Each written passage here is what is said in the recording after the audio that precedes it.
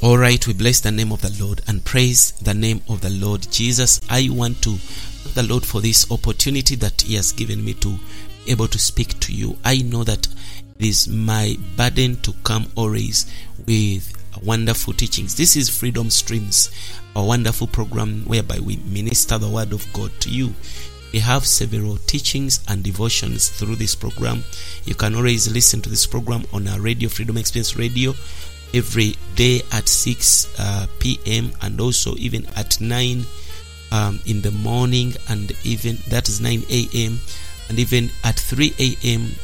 that is East African time on Freedom Experience Radio. You can get Freedom Experience Radio in all global radio directories, but you can also listen to it from our application, Freedom Experience app.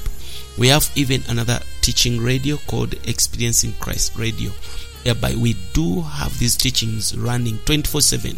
But also we have podcasts where we have these teachings posted on demand for you, whereby you can listen and pause and go back and repeat.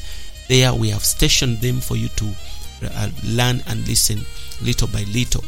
And I want to take you also today in another continuation of this wonderful teaching series called God is Enjoying and Experiencing God's New Testament Economy, God's New Testament Plan.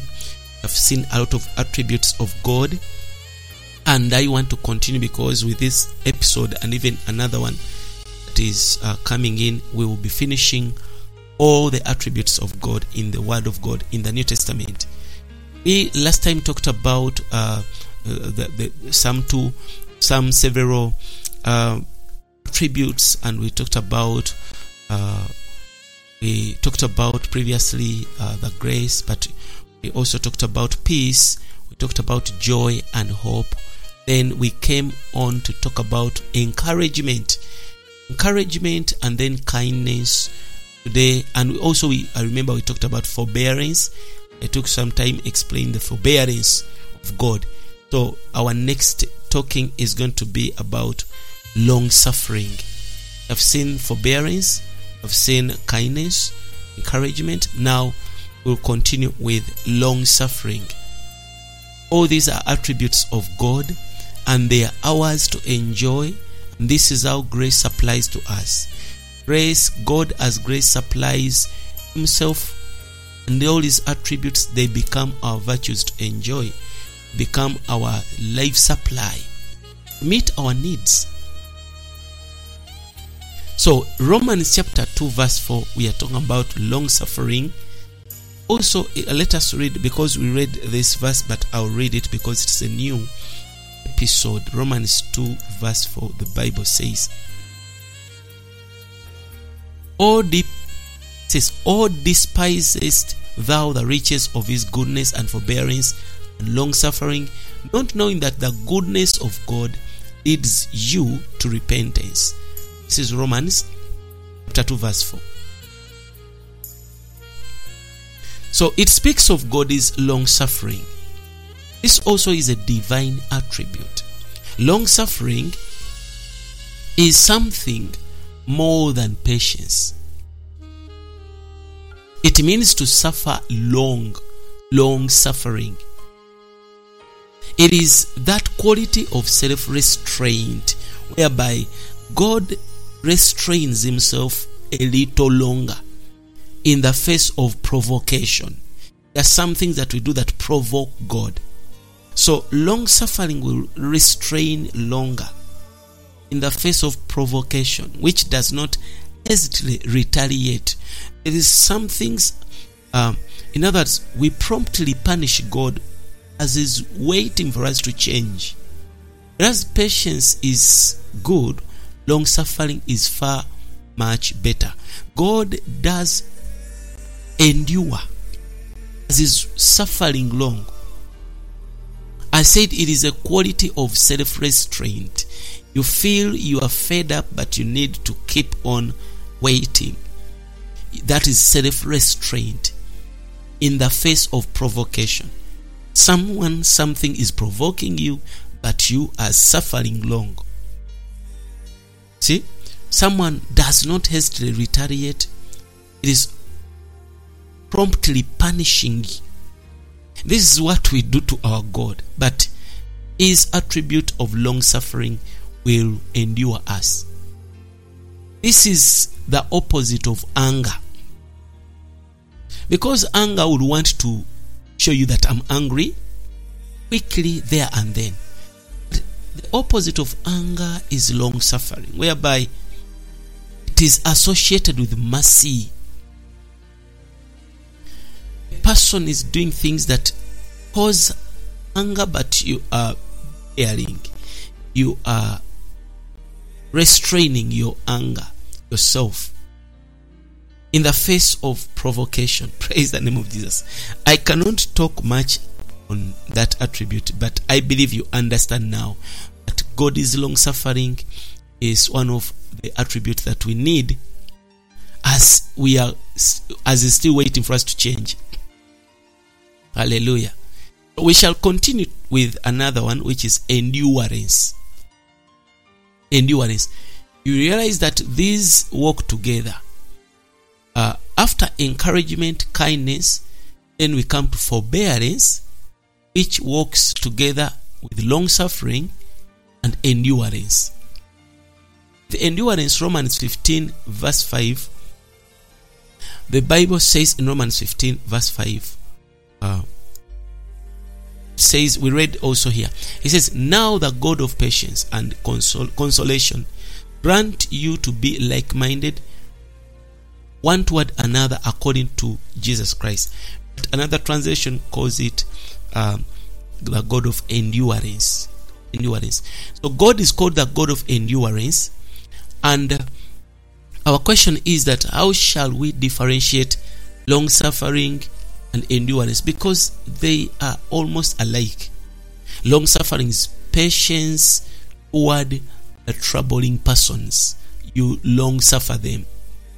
Long-suffering is patience toward the troubling persons. Whereas endurance is patience toward the afflicting things. Now you see the difference. Long-suffering is towards a person and endurance is towards a circumstance.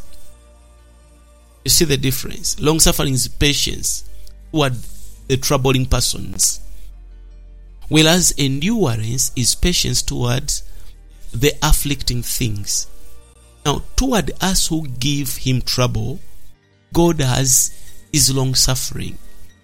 But toward the troubles we make, he has endurance. Because as we are giving him troubles, we also make trouble. And the troubles we make, he endures them. Because a person might, like, you remember, David is having a mission, he's having a calling to be a king. God is saying he has my heart, he's using him. And this guy sees this woman bathing and he sins. And God had to endure, like he had to long suffer from the time he began that sin. And he sees this man goes on to land for the husband of the wife. You see? And he kills and he causes more trouble. So God had to long suffer David, and he had to endure the trouble that was caused amidst that situation. So this is what God does. He is long suffering and is also enduring. He's also enduring. Praise the name of Jesus. He has endurance. Both long suffering and endurance are his attributes, which we as his children should participate in toward people and environment. Because he has this attribute, he wants us to participate in it. You should remember that all the attributes that God has are for us not only to enjoy but also to participate in. He wants you to endure someone, rather to endure that situation, and he wants you to long suffer someone, because these are all his attributes. Let us now proceed to zealousy. God has another attribute which is called zealousy. 2 Corinthians 11 verse 2 says, I am zealous over you with a jealousy. So the zeal here is, it is supposed to be jealousy, not zealousy. Jealousy. One of his attributes is jealousy. Something that appears to be negative, but it is God's attribute. God is a God of jealousy. Now, jealous is one of his attributes that appears to be negative, yet it is part of him. Here Paul has said that, for I am jealous over you with a jealousy of God. For I betrothed you to one husband, to present a pure virgin to Christ. You see here now, jealousy is usually regarded as a negative thing. But it is one of God's attributes. He says, I am a jealous God. The most jealous one in the universe is God. He is jealous whenever we love anything or anyone in place of him. He becomes jealous. He wants us to love him uniquely, singly, and wholly. He doesn't want us to love him and love the world. You love him and you love money. He says you cannot. So, the jealousy of God is like the jealousy of a husband over his wife. No husband would tolerate his wife is loving another man besides him. Likewise, God is jealous over us. Jealousy here is one of his attributes. Now, knowing that our God is jealous, we should let his jealousy be ours, that we would care only for him, love him, allow him no one and nothing to replace God. In our hearts, let us take God. Let us be jealousy about this God. Nothing should take his position. Our love for him should be pure. Our mind should be single. Our entire being should be focused on him. This is to be jealous. As the jealous one, he cannot tolerate anyone who does not love him solely, all wholly. He will always fight back. Praise the name of Jesus. We are going to continue with another attribute, which is severity. These are all working together, moving together. Severity. Romans 11:22. Romans 11:22 shows that another attribute of God is severity. And it says, behold, then the kindness and severity of God on those who fail, severity, but not you, but on you, the kindness of God. To those who fail, severity, but on you, the kindness of God. If you continue in his kindness, otherwise you also will be cut off. That is Romans 11:22. God has both kindness and severity. Although he is kind, he is also very severe. So both kindness and severity are divine attributes of God. We shall proceed to another one, which is impartiality. Praise the name of Jesus. Impartiality. And I believe this is the 26th attribute we have been going through one by one. Now we have come to impartiality. Impartiality is an attribute of God. Concerning this, Peter says in Acts chapter 10, verse 34, he says that I surely perceive that God is not a respecter of persons. So in Romans 2:11, Paul says there is no respect of persons with God. One of his attributes is impartiality. He does not fall on another side, then he says, I'll go for this one, I'll not go for the other one. He has impartiality. When you read Ephesians 6:9, Paul says that the masters do the same thing toward them, giving up, threatening, knowing that both their master and yours is in the heavens, and there is no respect of persons with him. So he wants the master the same as he wants the slave. He is like a just God to the slave, as well as is a just God to the master. He has no respect of persons. So these verses also indicate that God is impartial. He does not fall sides. He does not like go on this side and say, let me go on his side. No. Shall proceed to another attribute, immortality. Immortality is another attribute of God. 1 Timothy chapter 6 verse 16 declares that God alone has immortality. Now the Greek word for immortality is athanasia, which means deathlessness. He does not die. Now this denotes freedom from death. God is free from death. He does not die. This is what we call immortality, athanasia in Greek. Only God possesses immortality in himself. Immortality as an essential element of his being. He does not die. That's why who that believe in his life, we have the same life eternal. We don't die. Our spirits don't die. The moment we have believed, we shall have eternal life. I'll proceed to another one, which is immutability. These are attributes of God. Immutability. Another one of God's attribute is immutability. Immutability, this is for God to be immutable. Immutable means that he is not changing or variable. He does not change. Regarding this attribute, James 1:17 says, all good giving and every perfect gift is from above, coming down from the Father of the lights, with whom is no variableness or shadow cast by turning. In other words, God does not turn, change, or he has no shadow. There is no darkness in God that he's changed. He said this, and now he said, no, I did not tell you that. I told you this. It does not change. Praise the name of Jesus. That's why when he gives you a gift, he is an immutable God. He will not take it out from you. It does not change. What your condition and what your actions are does not change. They do not change God. It remains the same. So, now, what is the Greek word rendered for variableness? This means variation. The Father is the creator. He is the source of the lights of the heavenly luminaries, including the sun, the moon, and the stars. But with him there is no shadow cast by turning. Even when he says, I'll turn to look this side, there is no shadow because he is the same. He never changes.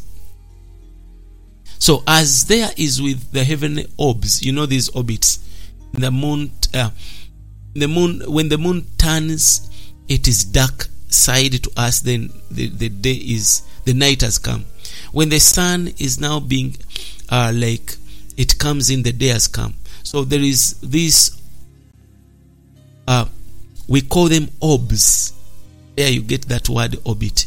So these orbs, whereby in the moon turning its dark side to us, or in the sun being eclipsed, you know, this eclipse whereby the sun is covered by the moon.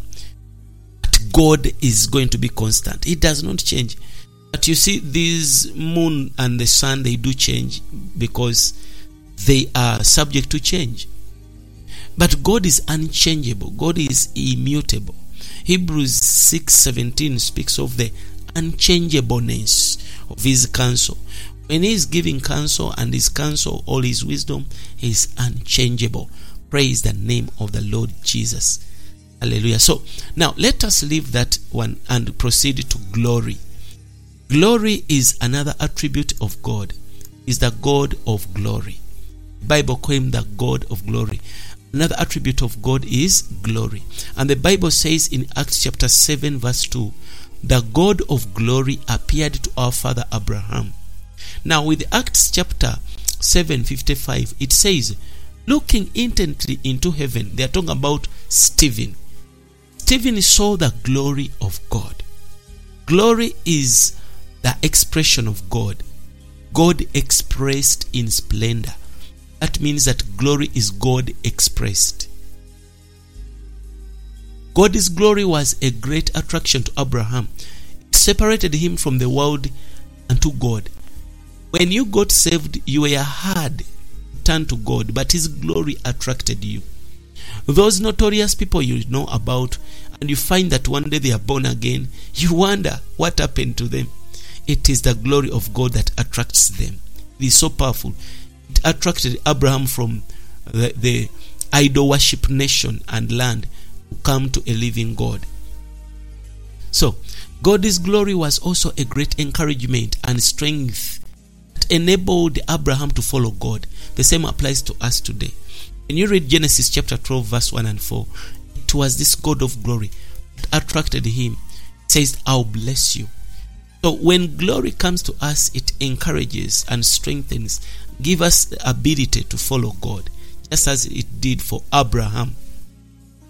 2 Peter chapter 1 verse 3 says that God has called us all by his own glory. He has called us to glory all by his own glory. Another rendering.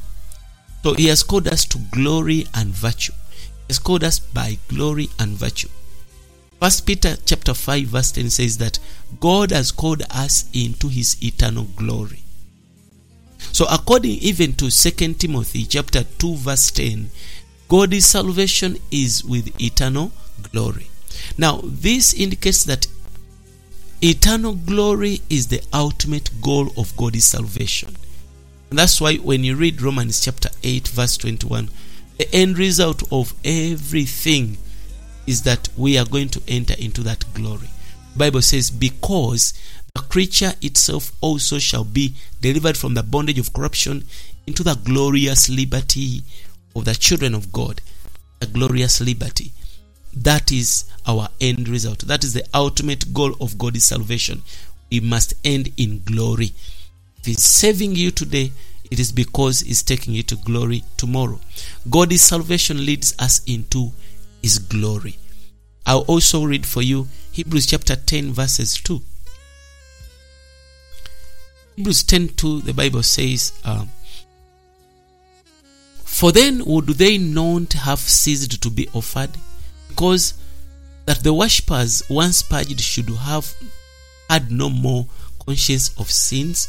I hope I'm reading for you the right verse. I said it's supposed to be 2:10, not 10:2. Sorry.